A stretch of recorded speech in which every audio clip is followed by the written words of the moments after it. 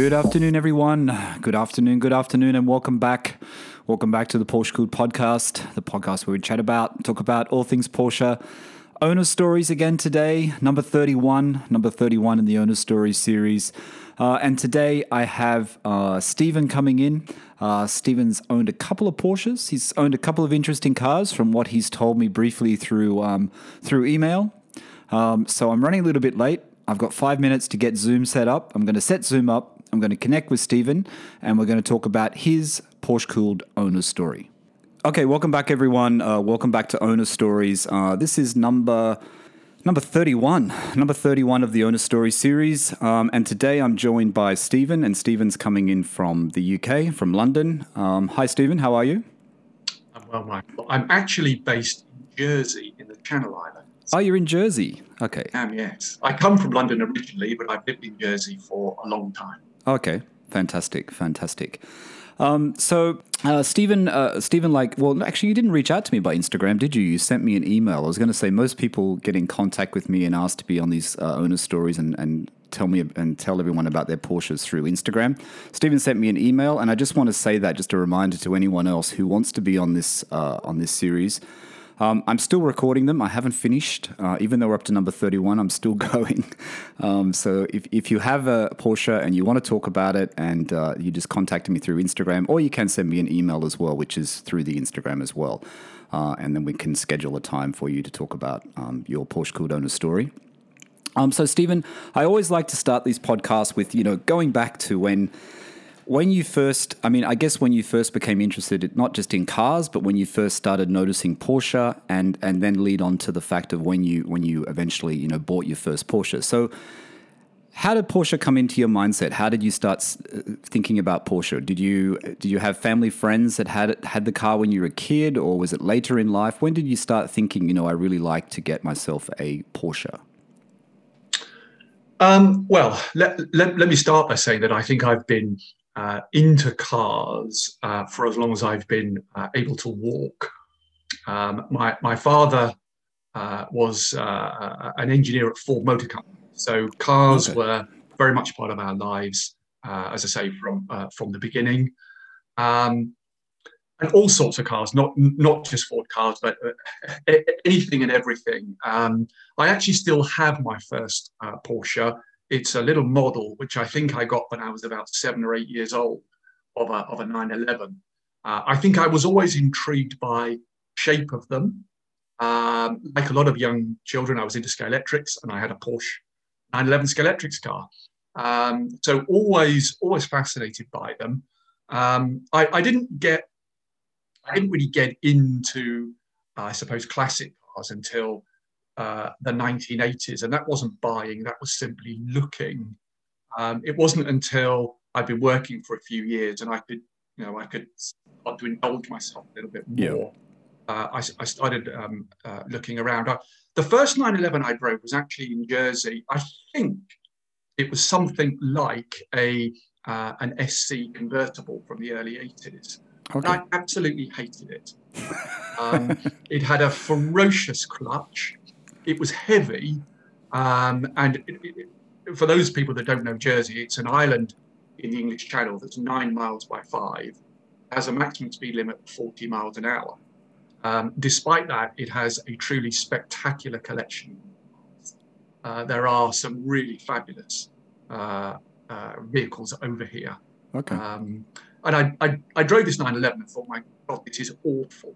Why would anyone like a 911? So whose 911 was that? Whose 911 was it that you drove? It just belonged to somebody that I knew. It was a chance drive. Okay. As I say, I'm fairly sure it was about an 82. I think it was, say, an SC convertible. Okay. I literally consigned 911s to the dustbin then and thought, that's it. I'm never going to have one. I came back to them in the early 2000s because I had a thing about, and I still do, about early 911s. That's pre-73 impact bumper ones, which I think look best. And somebody I knew in Jersey, who was a very serious collector, put me on to the guys at Auto Farm in Oxford, yes. And a guy called Josh Sadler. and for those people with a long history, they will know Josh. I went to see Josh, and he had a 2.4S that he just restored. He had taken it up to 2.7, and he'd made it look like an an ST, from the 1970-71 ST. And it was in blood orange, and I drove it, and I thought it was absolutely fantastic. And we did a deal on it there and then. It's a reasonably famous car because it was owned by a journalist called Chris Harvey, who wrote a book about 911s. Okay. And the car is actually on the front cover of the book. It had some magazine articles written about it. And, I loved it. It was one of those cars that was, every journey in it was an adventure. It was just a very, very exciting car. So that's a very special car for your first 911. Yes. It was, extremely challenging for someone like me to drive. I've not had a lot of experience of classics. At the time, I had an E30 M3 BMW, which I used to do track days with. And, M3s of that ilk are also fantastic cars, but they flatter your driving.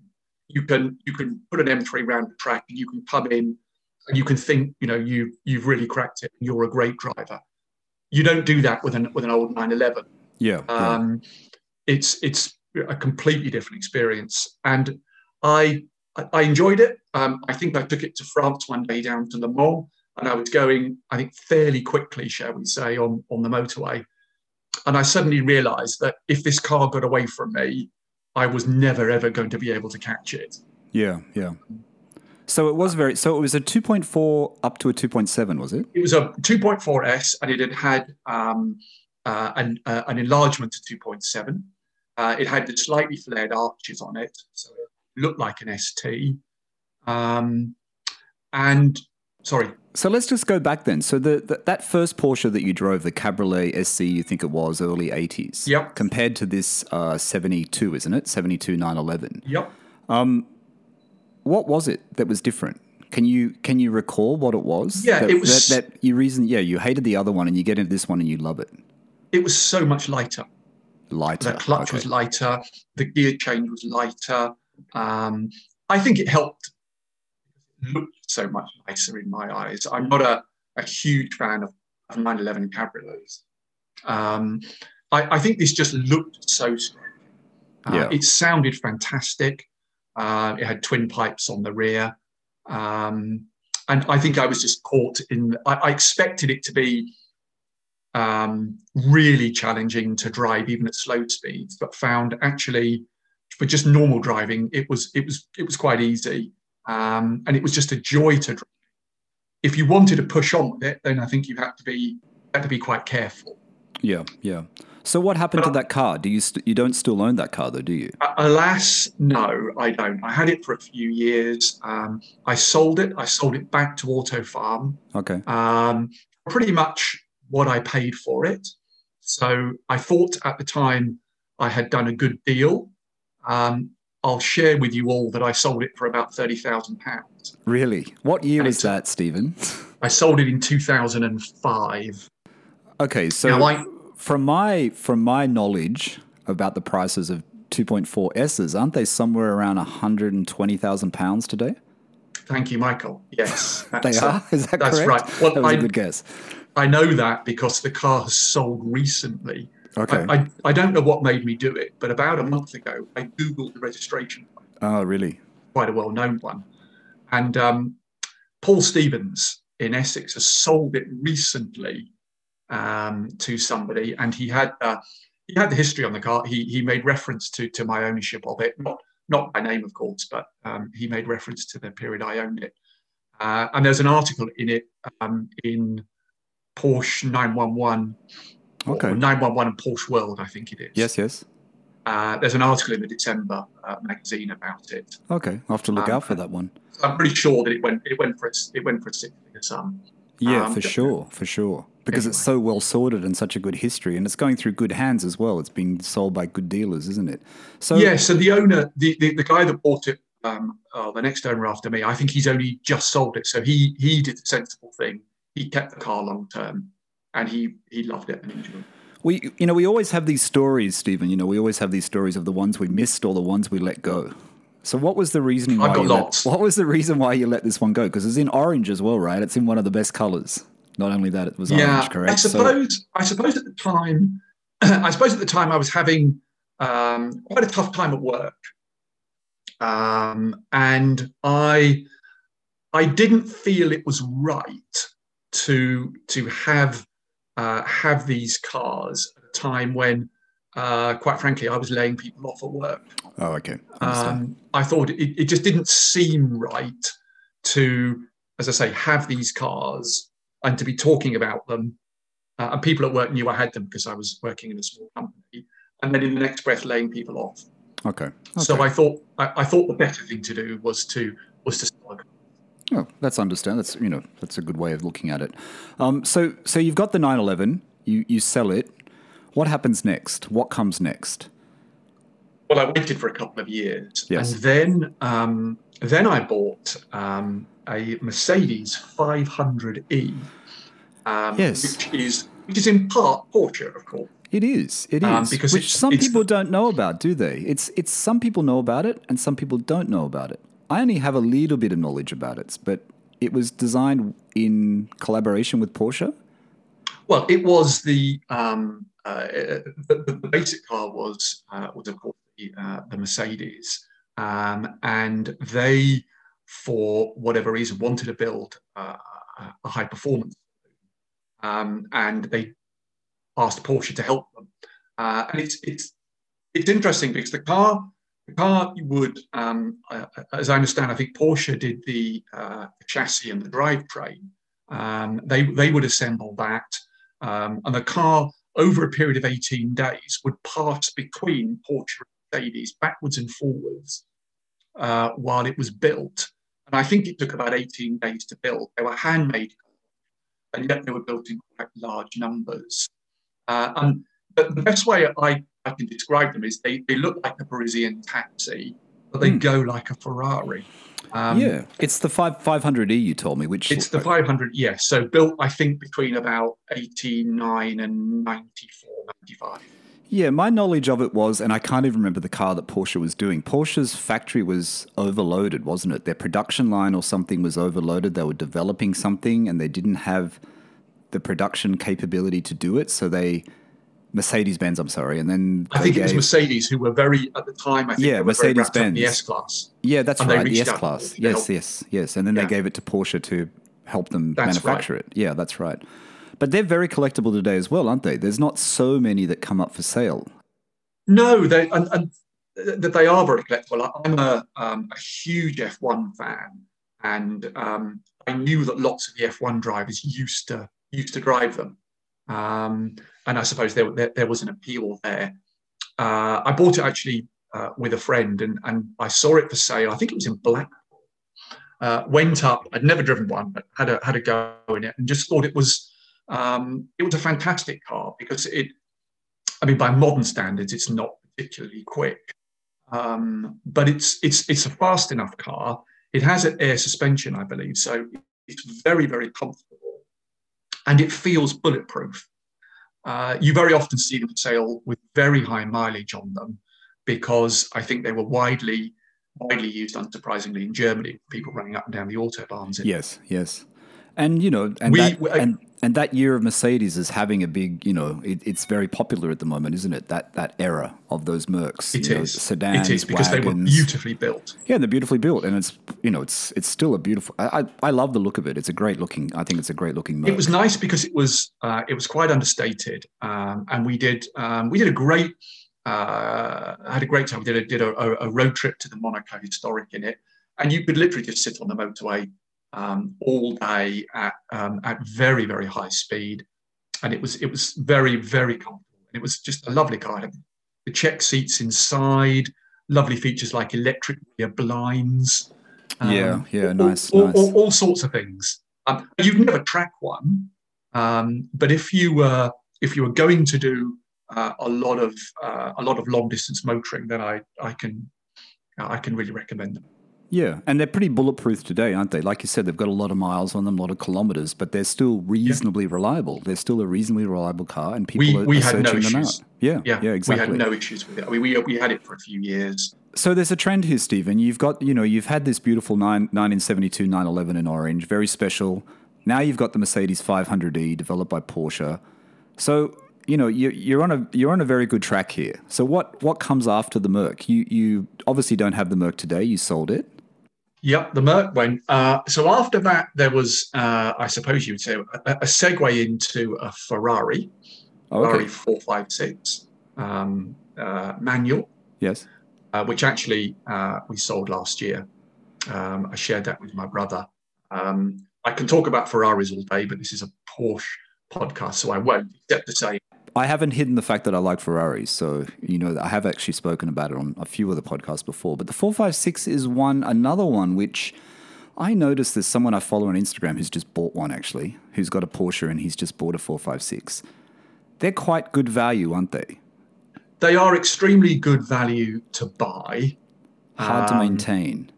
They can be expensive to maintain. I mean, we had ours for about 9 years, my brother and I. Right. And you can go along for a few years and you can get sort of moderate bills. But then all of a sudden you get hit with a really substantial bill, particularly for engine work. And we had one or two of those.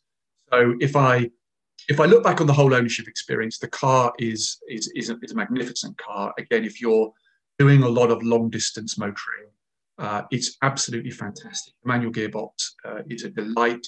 It's a very comfortable car. It's very easy to drive.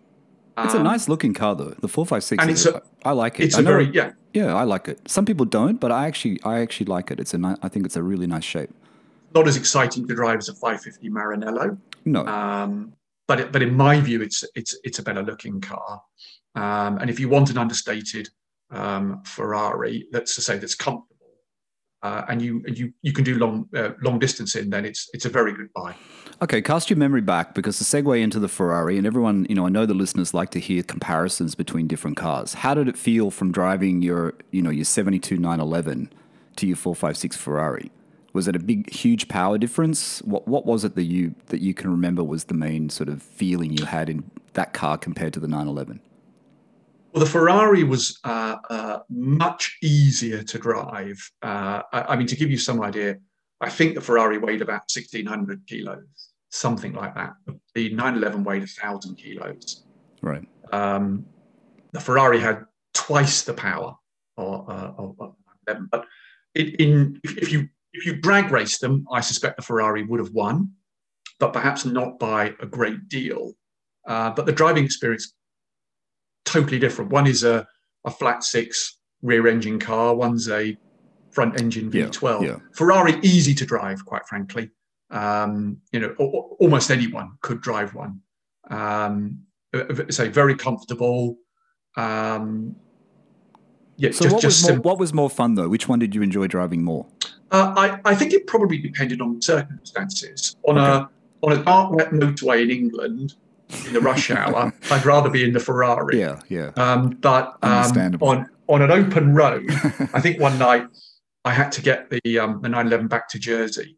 I got up at 3:00 in the morning and drove across Salisbury Plain just as the sun was rising. There was nothing on the road. And I certainly remember that journey in the 911 as being one of the most exciting I had in it. So on a clear road, I think that the 911 was utterly glorious. Fantastic. All right, so we're into a Ferrari now. How long do you own the Ferrari for? Very long? We had 9 years we owned the Ferrari. Okay, so quite a long time. So you really did enjoy that car? We really enjoyed it. Yeah, absolutely. We kept it in England. There was absolutely no point in having a car like that in Jersey. But we used it. We used it in France and in the UK. And it was just a great thing to have. And this was a car you owned with your brother, you said? I did, yes. And so was that the reasoning why you sold it? Because you just both... I think we just felt that we'd probably driven it 15 or 16,000 miles. We had done everything we wanted to do with it. Also, I had the 912 in restoration. We'll get onto that as one. well. Yeah. And my wife tells me that you can have too many cars. I don't agree with it myself, but You can have not enough. can. You can have not enough garages, I think. I Well, don't know that's about too many absolutely cars. that's absolutely the case. And having already built an extra garage, I can relate to that. All right, so you're driving a Ferrari. You've got this Ferrari. You just mentioned the 912, which we'll get into. Where did the Boxster fit into this? Because you mentioned to me you owned a Boxster as well. Well, yeah, I did. I had I bought a Boxster, a new one in where are we? 2014. Okay. So I'd always liked the Boxster. I particularly like the shape of it. It's the 981, isn't it? Is that right? 981, yeah. 981. I particularly like the shape and the styling of that. And living on an island which is a little bit funnier than the UK, I thought it was sensible to have a convertible. And I'm quite anal about specifications on cars, and I wanted to just spec one in the way that I wanted. Okay, so you purchased this new, Stephen? So I ordered it and purchased it new, and I kept that actually until last year. So I kept it for 6 years, and guess what? I sent it to my brother who has it Okay, today. so how did you spec it then? Because I know the listeners are always interested to know, personal preferences. I put on the Carrera alloys. It was in grey, Ajak grey. Living in Jersey, it makes far more sense to have PDK than it does manual. Yep. I know a lot of purists would go for a manual, but it doesn't make much sense on a small island. I had the bow. No, I didn't have the bows. I bought an upgraded sound package, which I think was a subwoofer that goes in the boot, which was okay. I think with the benefit of hindsight, the Bose system would have been better. And I had sat nav in it because the dealer said, don't buy it without putting. Okay. What about exhaust? No exhaust, no sports exhaust? No, I thought the exhaust was fine. I didn't want to go crazy on the spec because I'm an accountant and I wanted to make sure I got reasonable value out of it. It wasn't sort of terribly expensive when it was finished. Was it a Boxster S or a Boxster? No, it was a standard Boxster. I had read an article which said that in many ways the standard Boxster is one of the very best Porsches because you get all of the Porsche DNA and in a sort of a reasonably good value package. Yeah. No, I've read that as well. Even with the 986 Boxster, even with the generation before, people say that the manual, the standard base is just as good. And I've had a few conversations with people who have bought the base on Owner Stories, which you might have listened to, with Stephen in Australia and Jeff just recently in San Diego. And they both got a base, and they both, there's plenty of power, plenty of enjoyment. Absolutely. I thought the car was quick enough. Before I bought it, I did a day at the Porsche Experience at Silverstone, because I wanted to really try the car out. And I found that very useful if you're buying a new car, because you can basically tell Porsche the car you want, and then you get to drive it for a few hours. And I just thought the car was fabulous. I tried a 911, and of course, 911 was brilliant. But I thought to myself, well, the 911 is twice the price of the Boxster. Yeah. And I think the Boxster must be 90% of the 911. Yeah, and I'm not sure I'm ever going to extract that last 10%. Yeah, good value. So during the ownership, were there any issues that arose with the Boxster? Anything that you want to tell the listeners that happened to it, or was it really reasonably reliable? I would say it was totally reliable. I had for the 6 years I owned it, I had no problems with it at all.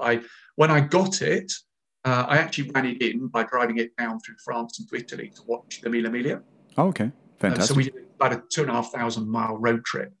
I took it on a couple of trips through Europe. It went to the UK a few times, and it was totally reliable. Fantastic. I don't recall anything going wrong with it. My brother will eventually listen to this podcast, so I hope he has the same experience. The other trend here is that you seem to be doing lots of road trips. I like that. You seem to be going to Europe and France and going to these places and enjoying the cars that you own, which is fantastic. When you live on a small island, you need to get away. Because I come from the UK originally, but it's very difficult in a small island, whereas I say, where a speed limit of 40 miles an hour, which is fairly rigidly enforced. I tell you that I got stopped once in the Orange 911 for doing 60 miles an hour in a 40 zone. Right. And I was offered a £200 fine or 14 days in jail. Wow. You can see that they don't have a system here, and quite rightly. Okay, so you need to get away. You need to go to Europe and start driving the roads around there. Then you need to get away. Yeah. You absolutely need to get away. All right, so you got the Boxster. During the Boxster ownership, so what else is there? Is there anything else before the 912 comes during Boxster ownership, or when does the 912 arise? The 912 arrived in August 2019. Okay. I mentioned earlier, I think, that I've always loved old 911s. I think the shape, for me, the shape is the best of all. Yes. What I realized is that when you buy a car, I think it's good to have a plan as to what you're going to do with it, and because that will shape the car you buy. And I wanted to have a go at an historic rally. Okay. Still want to do that. And I remembered back that one of the cars I've most enjoyed was the E30 M3 that I bought back in about 2002. I'd done quite a lot of track days with it, and I'd really used and enjoyed the car. I bought another one later on that was a very, very low mileage, a real collector's car. And we never used it because we were, quite frankly, it was too valuable. The mileage was too low. And I thought, there isn't much point in owning an M3 that you don't drive. Yeah, it's a great car. It's a very good car. It is a great car. And so I thought, well, if I'm to get an old Porsche again, I want to be able to use it. And I don't want to be too precious about it. Okay, so you're thinking about getting another Porsche. Do you start looking for a 912, or do you start looking for a 60 to 70s, late 60s to early 70s 911? What do you start looking for, and how do you come across this 912? I started looking for a 912 principally because I thought if I'm to get an old 911 and I'm to do some historic rallies in it, it's going to be quite a serious purchase. I'd also had an old 911, and I thought I knew the 912, let's say, was the underdog, and I wanted to try one. And what I typically do is I start by, I'll buy some books. I will do like everybody else. I'll go onto the internet. I'll do research. I'll read magazine articles so that I can build a body of knowledge myself. And then I'll start looking to see what's available and what parameters are. What do you get for your money? Yes. So I started doing that. And then I did everything that you shouldn't do. I remember it very clearly. I was literally sitting on my sofa one day, and I saw this car for sale in Kent, at a garage that happened to be very near my mother's place. Right. They're not Porsche specialists, but they had a 912. It was Irish green, and it looked. And I thought, well, this is very handy because I'm going to be over next week. I could just nip down and have a look at it. And I did that. I drove it. I thought it was lovely to drive. 912s are, you absolutely notice the difference between a 912 and a 911 because you don't feel that rear end weight. It's a very nicely balanced car. Yes. It's not fast, but it's fast enough. And I wanted a car that I could bring home to Jersey, that I could use around the island, that I wasn't going to get frustrated with. Okay. So it struck me as being, ideal. The dealer I bought it from, I think, was a very genuine guy, but he didn't know anything about old Porsches. It didn't. What sort of condition was this car in, though, Stephen? Had it been through any type of restoration process, or was it just pretty much original? It had been through quite a lot. It had quite a lot of work done at Revival Cars. Okay. And I didn't have a lot of history, but I could see the builds from the previous 3 or 4 years at Revival Cars. So I knew they're 912 specialists in the UK. So very good. I knew that they had They'd cast their eye over the car. It looked pretty good. It was. I managed to figure out that it was a matching numbers car, which I later had confirmed by Porsche. I wasn't obsessed with the idea of matching numbers because of the way I wanted to use it, but I know that it will help the residual value if I want to sell it one day. Well, there's a question there, because I don't know whether you saw this, and I'm just going to just go off track a little bit. Bring a Trailer in the US, an auction just finished there last night. A 65 Irish Green 912. Oh, yes, I saw it. Painted dial, 3 dial, and it sold for 85 or 95,000 US dollars. And it's not matching numbers. Yeah. So I don't know the value of matching numbers. If there is value in matching numbers, and well, then it's even higher than that. But the prices are getting a little bit crazy when you think about it, when it's up to that amount already in the US. Yes, they are. And we'll come on to a couple of stories about 912 values. But I just want to go to the dealer that you bought this from. So this dealer was pretty much oblivious. He didn't really know much about the 912. Did he have many of the records from the previous owner, apart from the 912 Revival service records? Was there anything else that came with the car? No, there was a document to say the car had the initial registration date. So it's a November 68 912. So it's a 69 model year. It was first registered in Belgium, but it spent some time in Holland, or it's the other way around. I can't remember. But then there's a long, a sort of a long gap with nothing before the car arrived in the UK. I think in 2015. And like a lot of 912s, I think it had suffered because when their values were extremely low, people didn't bother to restore them or even repair them properly. They just fixed them up, quite frankly. Yes, true. True. And naively, I thought that I would know what I was buying, so I didn't have an inspection, which I should have had. Okay, so you bought it from the dealer. You didn't really get anything checked. You didn't check underneath the undercarriage. You didn't get a PPI. You didn't get anything done. No. You just literally went there, liked the color, liked how it looked, and purchased the car. And I drove it, and it seemed to drive well. And from the service records from 912 Revival, was there a lot of work that had been done? Did that give you confidence to buy it? Yeah, there was a reasonable amount of engine work.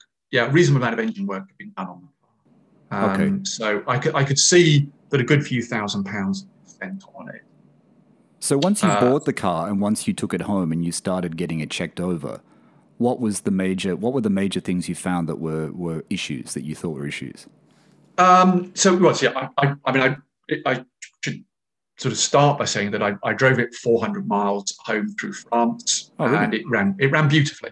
No issues at all. Got it home, took it to a local Porsche specialist in Jersey, and he had a look over it, and he said, "Look, there's nothing fundamentally wrong with the car." He said, "It's the engine, the mechanics are pretty good on it." He said the bodywork's a bit ropey because, like a lot of these cars, it suffered from basically just poor quality work on it. It had a much later windscreen in it. The panels just they were okay, but the fit on them wasn't tremendous. Okay. On it. He said, "Look, if you're never going to win a concours to this car, but it's mechanically sound, and so you can drive it." Well, it's a good sign that you drove it that many miles back. I mean, that must have been, that's reassuring, and also a great thing to do when you pick up a new Porsche as well. Like that experience that you've actually driven that car and it's seen you through. It's actually got you back home. Absolutely. And what I decided to do was to keep the car for between 6 and 12 months, just drive it. So rather than rush into changing anything on the car, just to drive it first and get used to it and then see what I wanted to do with it.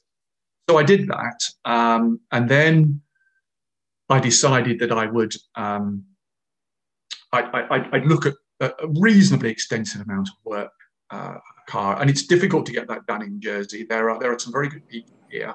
Yes. But they don't have enough specialist experience because they don't see enough of the same car. Okay. So I decided to go to the UK. it there. So what's the process then? What have you decided? What's the process when you want to do a full restoration on a 912? What have you decided to do? Do you take it to? Well, tell the listeners who you've taken it to, I guess. Well, I've taken it to Andy Prill. Okay. Prill Classic. I thought about Autofarm. Yes. Because obviously I'd had a good experience of dealing with them a long time ago. But I knew from a little bit of research that Andy was a specialist in 912s. He is or was the technical advisor to the 912 registry. Yes. I knew that he'd done a lot of work. I had a chat with him by phone, and he said, "Look, I've done at least 100 912 engine rebuilds." Okay. So I said, "Look, you need to see the car." Yes. I sent him a few pictures. We had a little bit of a chat, but ultimately he said, "You have to bring the car to me, and I will go through the car and tell you what I think." So I sent the car to him, and then I went over, and he said, "I'm going to take the engine out while you're here, and I'm going to strip the engine while you're here, so that you can see what I see." Okay. And so he goes through the car top to bottom, Stephen. He goes through the car top to bottom, and then he gives you go and see him, and he gives you a list of everything that he thinks you should do. Is that correct? He goes through the car top to bottom, and he gives you a list of everything you could do. Okay. And of course, some of those things he says you should do. Yes. And some of those things you might want to do. So the way we're approaching it is he's doing a complete engine rebuild. Yes. Because once we started stripping it down, again, he said, there's nothing fundamentally wrong with your engine, but it hasn't been rebuilt for quite a long time. So it would do, you'd do well to have it done. So with the engine? Sorry, Stephen. With the engine, yep. How are you attacking it? Are you wanting to get get it back to the factory reliability of the time? Are you trying to get more power from the engine? What is the direction you're going in with the engine? Well, I do want to get a little bit more power and a little bit more drivability from it. What I discovered from Andy was that I can't say most, but a very significant number of 912s that are around have already had I think what they call the big bore upgrade. Yeah. They're taken out from 1600, I think, to about 1720. Because you can do that without significant works to the engine. You basically, I'm not mechanically minded, but I think you basically just achieve that. And what Andy said was, look, I can rebuild the engine that will just give you a little bit more power. It'll be just a little bit more tractable, but it won't fundamentally alter the characteristics of the engine, which I didn't want to do, because what's the point of buying a 912 if you're going to, in my view, if you're going to completely alter its character? Yeah, true. So to give it some numbers, I think he said we'll take it from about 90 horsepower to about 110, 120. Okay, good. Which is quite nice. Yeah, that's nice. Now, the engine rebuild led on to him having a look at the gearbox, because just before it went over to him, I had a slight problem selecting the gear. So you can guess where that took me. So the gearbox has also been completely rebuilt as well. Okay. One of the biggest issues was the wiring. The garage in Jersey suggested that the wiring of the car had been done by a blind man. Yeah. Andy had a look at it and said it's actually dangerous. Oh, okay. So I said, okay, that's fine. That's a given. So the car will be completely rewired. We discovered some things about the bodywork, like the actual floor tray wasn't from 912. It was from something else, and that. I was going to ask you about the floors, actually, because that's a common. And the listeners know that I'm looking at 912s, and the floors are always a common issue, aren't they? Because of the rust in 911s or 912s. So the floors were switched out and done. It was something else. It was probably an old. It wasn't a 912. So how is he rectifying that? How is he restoring that? We're taking it out and putting a 912. Okay. There's no rust there, but I just didn't like the idea of having something that wasn't a 912 or Yeah, the it's a bit underside. weird. Yeah, I'd be the same. How's the bodywork in general, though, Stephen? Is there much rust? Pretty good. Rust free. No, it's rust free. And in the bonnet, in the frunk, it's okay? There was a tiny little bit of rust in the front, or as Flatcap calls it. Yeah, no, what is that word he's using? He calls it the fruit. There was a tiny little bit of rust down there, but it was surface rust, and that was actually taken out very easily. Yeah, quite common. But one of the issues was that I didn't know this until I had the car, that 912s, or at least some 912s, had 2 batteries. Oh, really? Yeah. Huh. And my one had 1 battery, which wasn't properly fitted in. Okay. So what Andy said is it needs some body work doing to it, so that you can come back to having the proper 2 batteries in it. So that led on. Sorry, Stephen, was it a particular year that had 2 batteries? Because I've never come across that either. Or I have to say I didn't inquire as much as perhaps I should have done on that. Okay. I took what Andy said, and he said, look, you need to go back to the 2 batteries. The battery you have in is not right, we may as well correct that, because we're rewiring the car. There is some other sort of minor body work to do around the front, and they're going to do the floor tray as well. That's where we are with the car, by the way. It's still there. I'm hoping it will be back by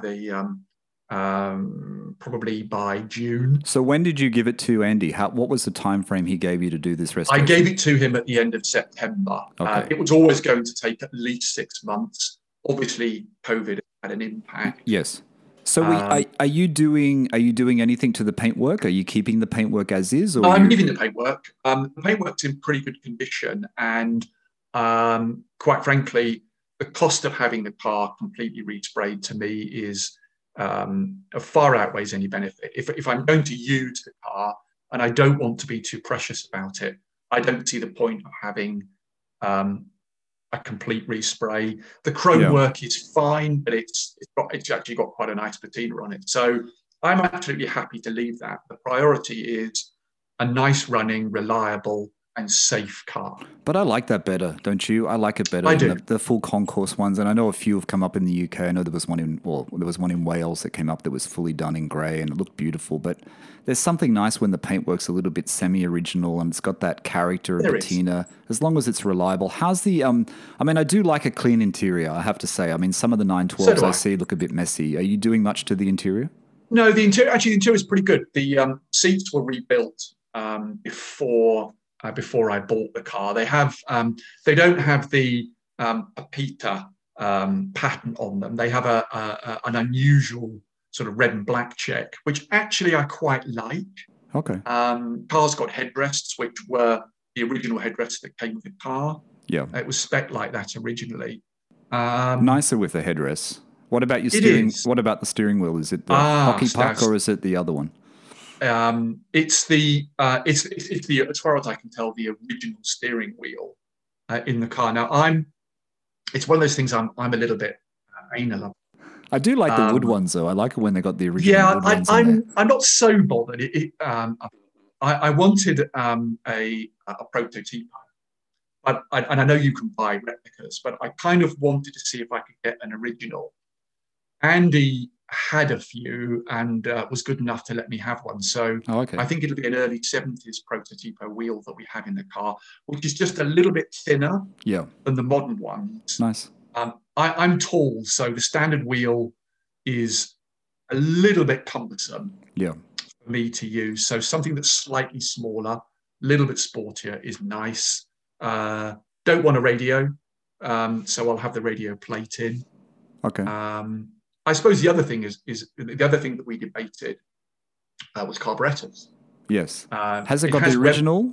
Oh no. It has Webers on it, okay. But in a box that I was handed when I bought the car with the original Solex. Are you going to put those back in? Well, I am. I went online and I have to say I came away quite confused because for every person that said put back the original Solexes, someone else said no, put the Webers on. I simply deferred to Andy, who said, look, the car came with Solexes. He said, yours are in perfectly good condition. I will rebuild them. I know how to set them up. Yeah. I think you should put the Solexes back on. So I've said, look, okay, that's absolutely fine by me. I think that's good advice, though, isn't it? I mean, that is the thing that I've been reading and come away with, that if you know someone who is good at restoring them or setting them up, then you're okay. But there are a lot of people who don't know how to set them up, I think, with the Solex. That's what the issue is. That's the impression I got. I mean, I'm, much to my father's great disappointment, who was an engineer, I'm mechanically inept, and so I do need to rely on other people. Yes. And so I'm relying totally on Andy to do this. Well, that's good advice. I think he's given you good advice. It sounds like, I mean, you've gone to one of the really good specialists, that's for sure. So of the list that Andy gave you, of all the things he had on the list for you to do, what did you leave out? What did you decide not to do? I'm not having the body off and resprayed. So I'm not doing that. I'm not doing anything. Well, but we didn't even talk about the interior, because I said we would leave the interior alone. Mechanically, I'm having everything done, because I think the car's away for six, probably 9 months. I might as well use that time to get everything done. It's not terribly convenient for me, of course. I can't just drive it down the road and get him to do stuff. Yeah, true. So I'd rather say, well, you're going to have the car for a long time. Just do everything mechanically that you think needs to be done to it. And then on the bodywork, let's just do at the moment what we consider to be pretty much essential to do. But let's leave it at that. As I say, we don't need to do anything else to the body. Doesn't need a respray. How are the wheels and the suspension side of it? Are they the wheels? Well, I was lucky actually, because it has an original set of Fuchs with it. Okay.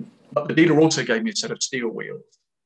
I'm actually going to put the steels on. They're in my garage at the moment here. Great. And love the steel wheels. I do as well. I'm debating about whether to have it lowered very slightly. I know that's a hot topic. Yeah, I know. I'm not sure about. I mean, I think it looks good. And Nick at the Classic Series, who's been on Owner Stories from the UK, who's got the white one, he lowered his. And yes. I know Ajmal's in the process of lowering his himself. I do like them when they're lowered, but I kind of like them when they're a bit high. I don't know. I think... For me, I kind of like that look. I think I'm actually going to have to put the steels on it. Oh, I'm also having the Danska Sports exhaust on it. Oh, yeah. Fantastic. So I think that will just...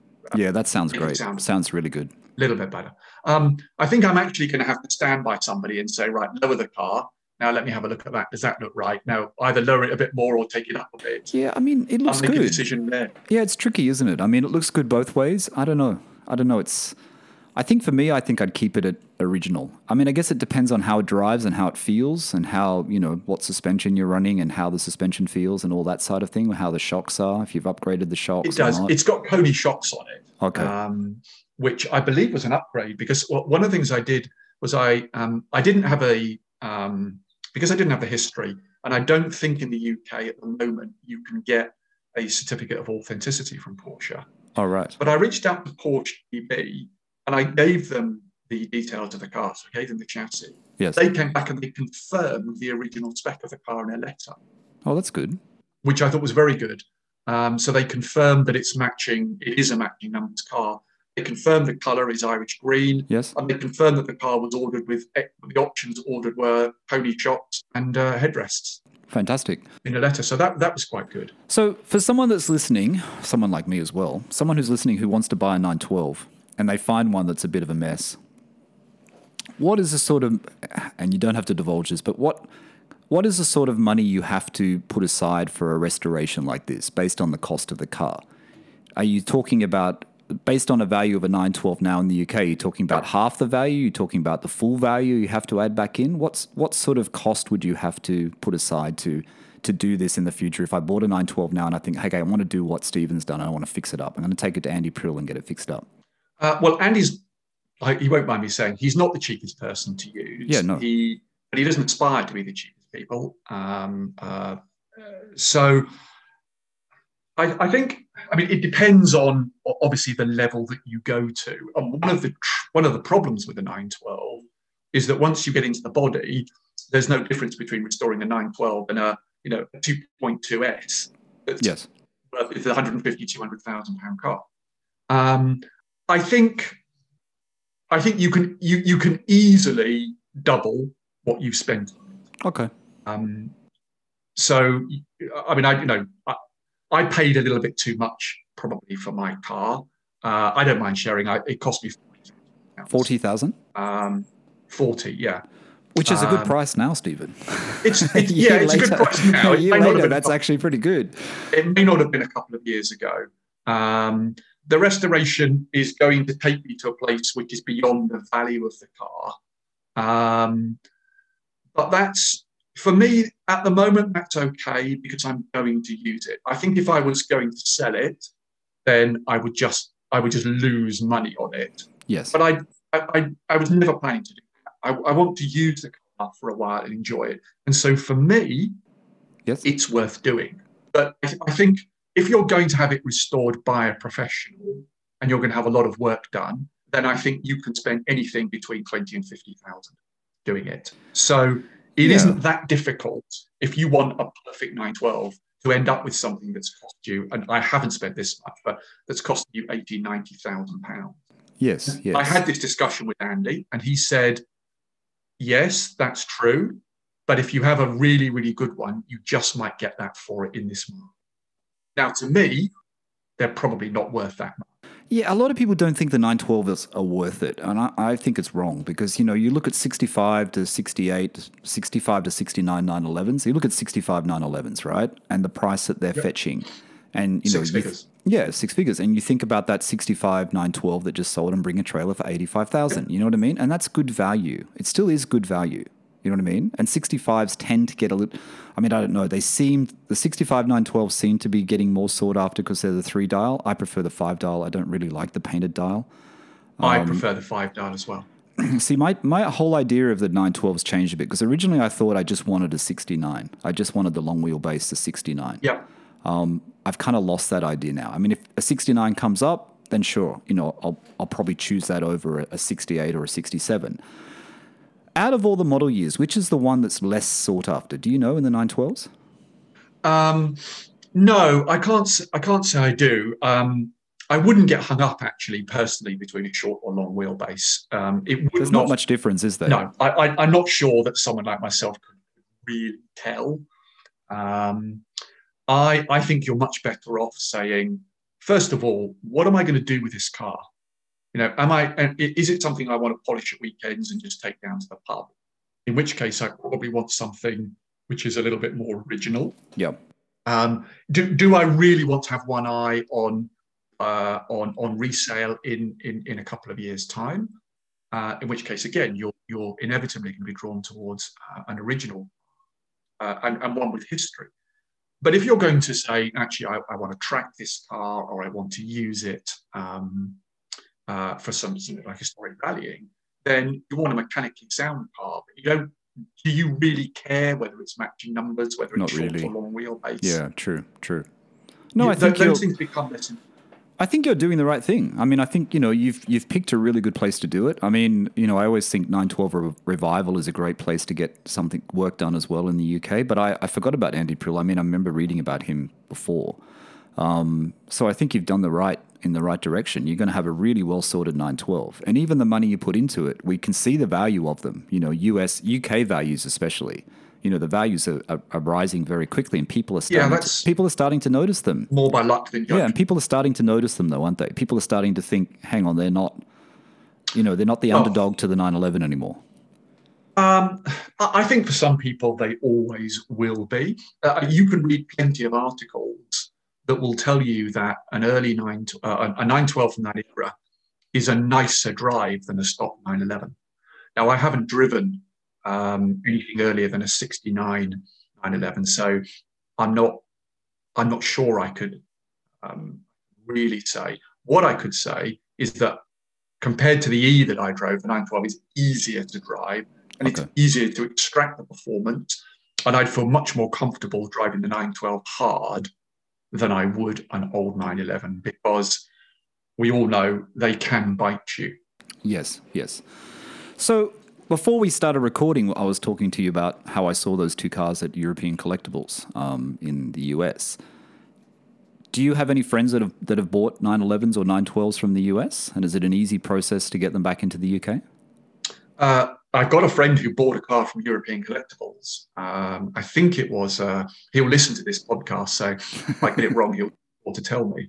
I think it was a 69 2.2E. Okay. He obviously bought it unseen, but he had a very good experience with them. He had the car shipped to the UK. It took a few months. And he sent the car when it arrived. I think he sent it to Auto Farm, and they told him it was a very good straight car. I drove it and thought it was an excellent car. Drove very well. He had it for a few years. He did very well on it. He sold it for quite a bit more, I think, than he paid for it. Right. But he had no issue.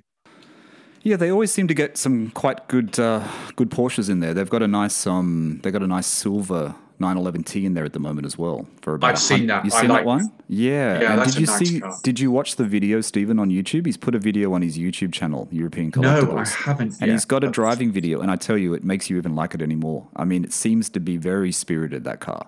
I think silver's a great color.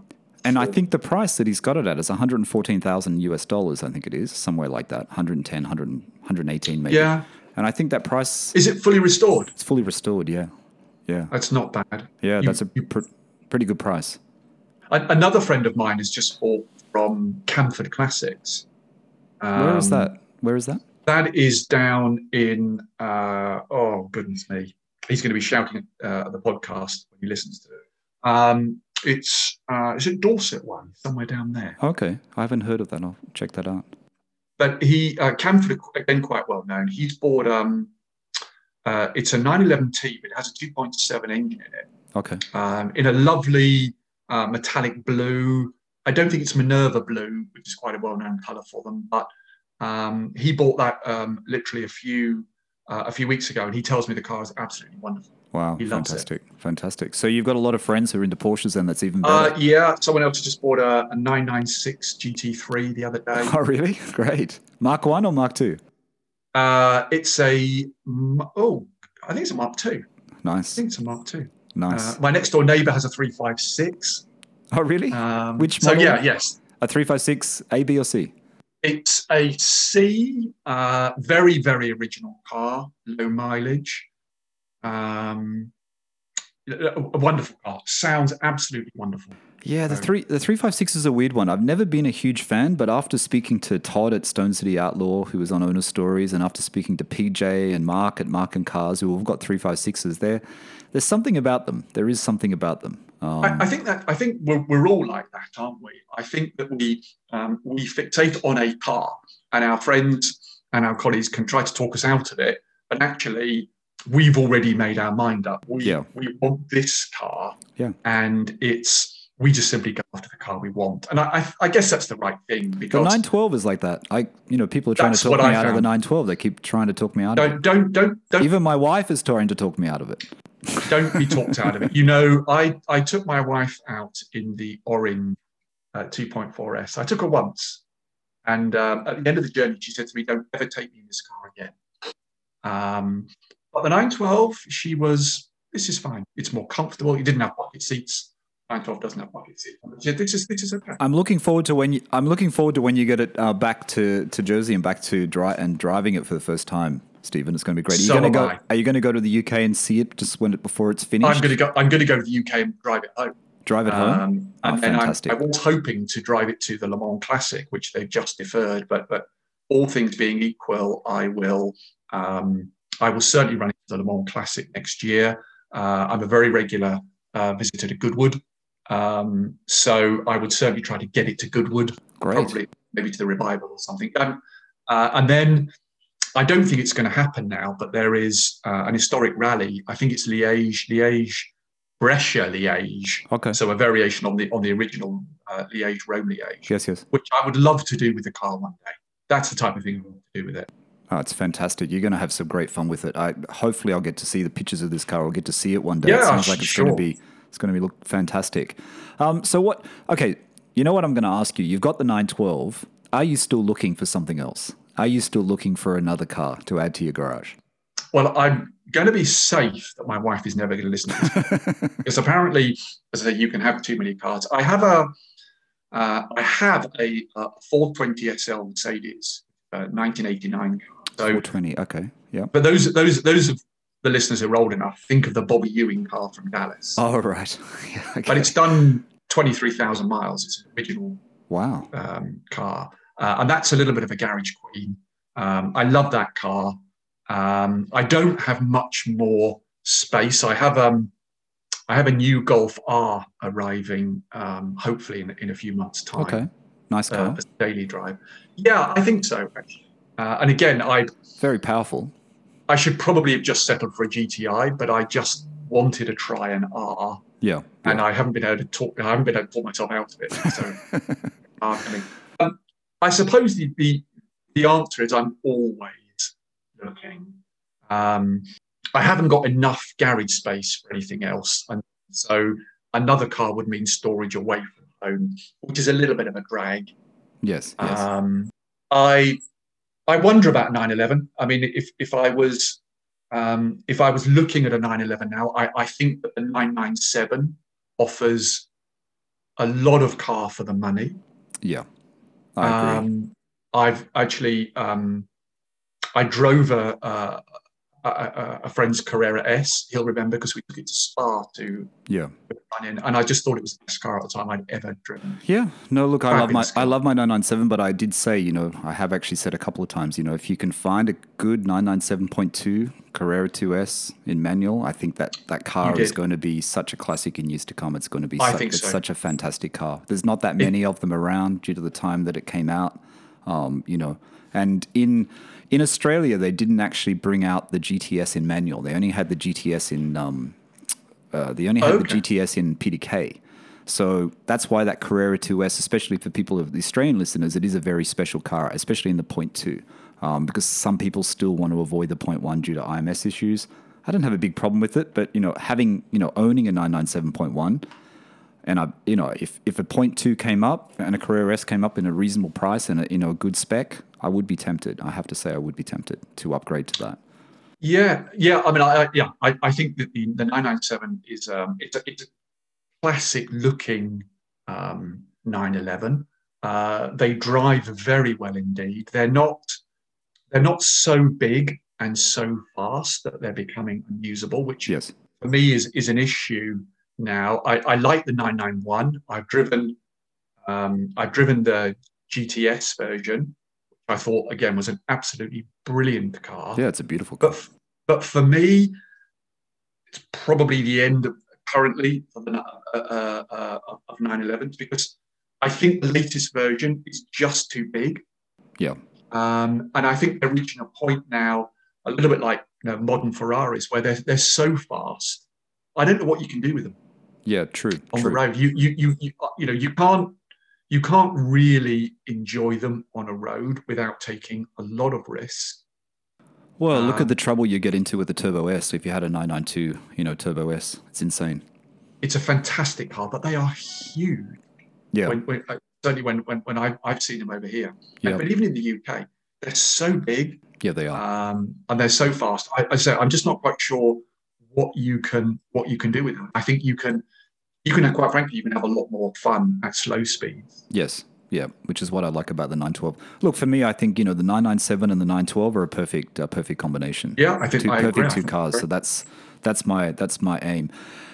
Stephen, we're almost at the end, but I always like to ask the question. You kind of touched on it already. There's not a lot of great roads, you said, where you are in Jersey, but what are the favorite roads you like to drive on to drive a 911? If a listener's listening and the listeners who are listening who are going to Europe, what road would you say definitely take your 911 on that road? If you're down south, then take a trip down to Goodwood. So come down from Gatwick Airport, come down the M23 and then head across country so that you go through a place called Wisborough Green and you drive down to Petworth and then you go Worth to Goodwood. Yeah, I have to admit, I did do that drive with, I think I did that drive on that road with Nick, who was on the very first Owner Stories from the UK, who's got a Carrera 4S. And we went to Goodwood, and he came here and met up with me, and we went down to Goodwood and had lunch down there at the Goodwood restaurant there, whatever it's called. Yep. I don't know what The it's Kennels. called. Yeah, the Kennels. It was fantastic. Yeah, it was a fantastic drive and a fantastic day down there. It's a great road as long as it's clear. I've driven it many times, and I do enjoy that. I haven't done it, but it's absolutely on my bucket list to do the North Coast 500. Yeah. It's becoming so popular now that I'm just a little bit concerned about traffic volumes and the like. I think if you've got the time and the inclination, then head down to Cornwall because it's quieter down there. There are some great driving roads down there. Depends what you want. I mean, if you know, even I think it's the A30. Once you're past Exeter, is quite a good road to drive in. For example, a modern 911. So where's the first place you're going to take the 912? You're going to drive it back from London. Where are you going to? Well, I'm going to drive it. I'm debating which way to go, but I will probably take it if I can, probably just through the tunnel, and then I'll drive it back through northern France. It's left-hand drive, so it's very easy to drive in France. Yeah. And then just take the something like the coast road through northern France, so from Calais all the way around to Saint-Malo, where we get the ferry home. There's some lovely quiet roads there. You can really, it's far, far nicer driving there than it is in the south of England because the roads are better quality and much less crowded. So if I have my way, I will bring the car home that way. And that's one of the advantages in Jersey. You're only an hour by ferry from France, and there are great driving roads in the whole of northern France. Fantastic. I'll probably use the car more over there than I will in the UK. Fantastic. Thank you so much, Stephen. Thanks for being on Owner Stories today. It's been great talking to you. I mean, no, thank you. You've had some great cars, that's for sure. You really have, and you've got a great 912, which I'm very, very excited about. As you know, it's. I hope so, and you know, just keep looking, Michael. The car that you want, you'll know it when you see it, and go for it. Yeah, true. Absolutely, you won't regret it. Absolutely. All right, thank you so much, Stephen. Great talking to you. No problem. All right, enjoyed it. Thanks very much. Thanks, Stephen. Thank you, everyone, for listening. It's Portugal's Owner Stories. That's Stephen coming in from Jersey. Until next time, bye for now.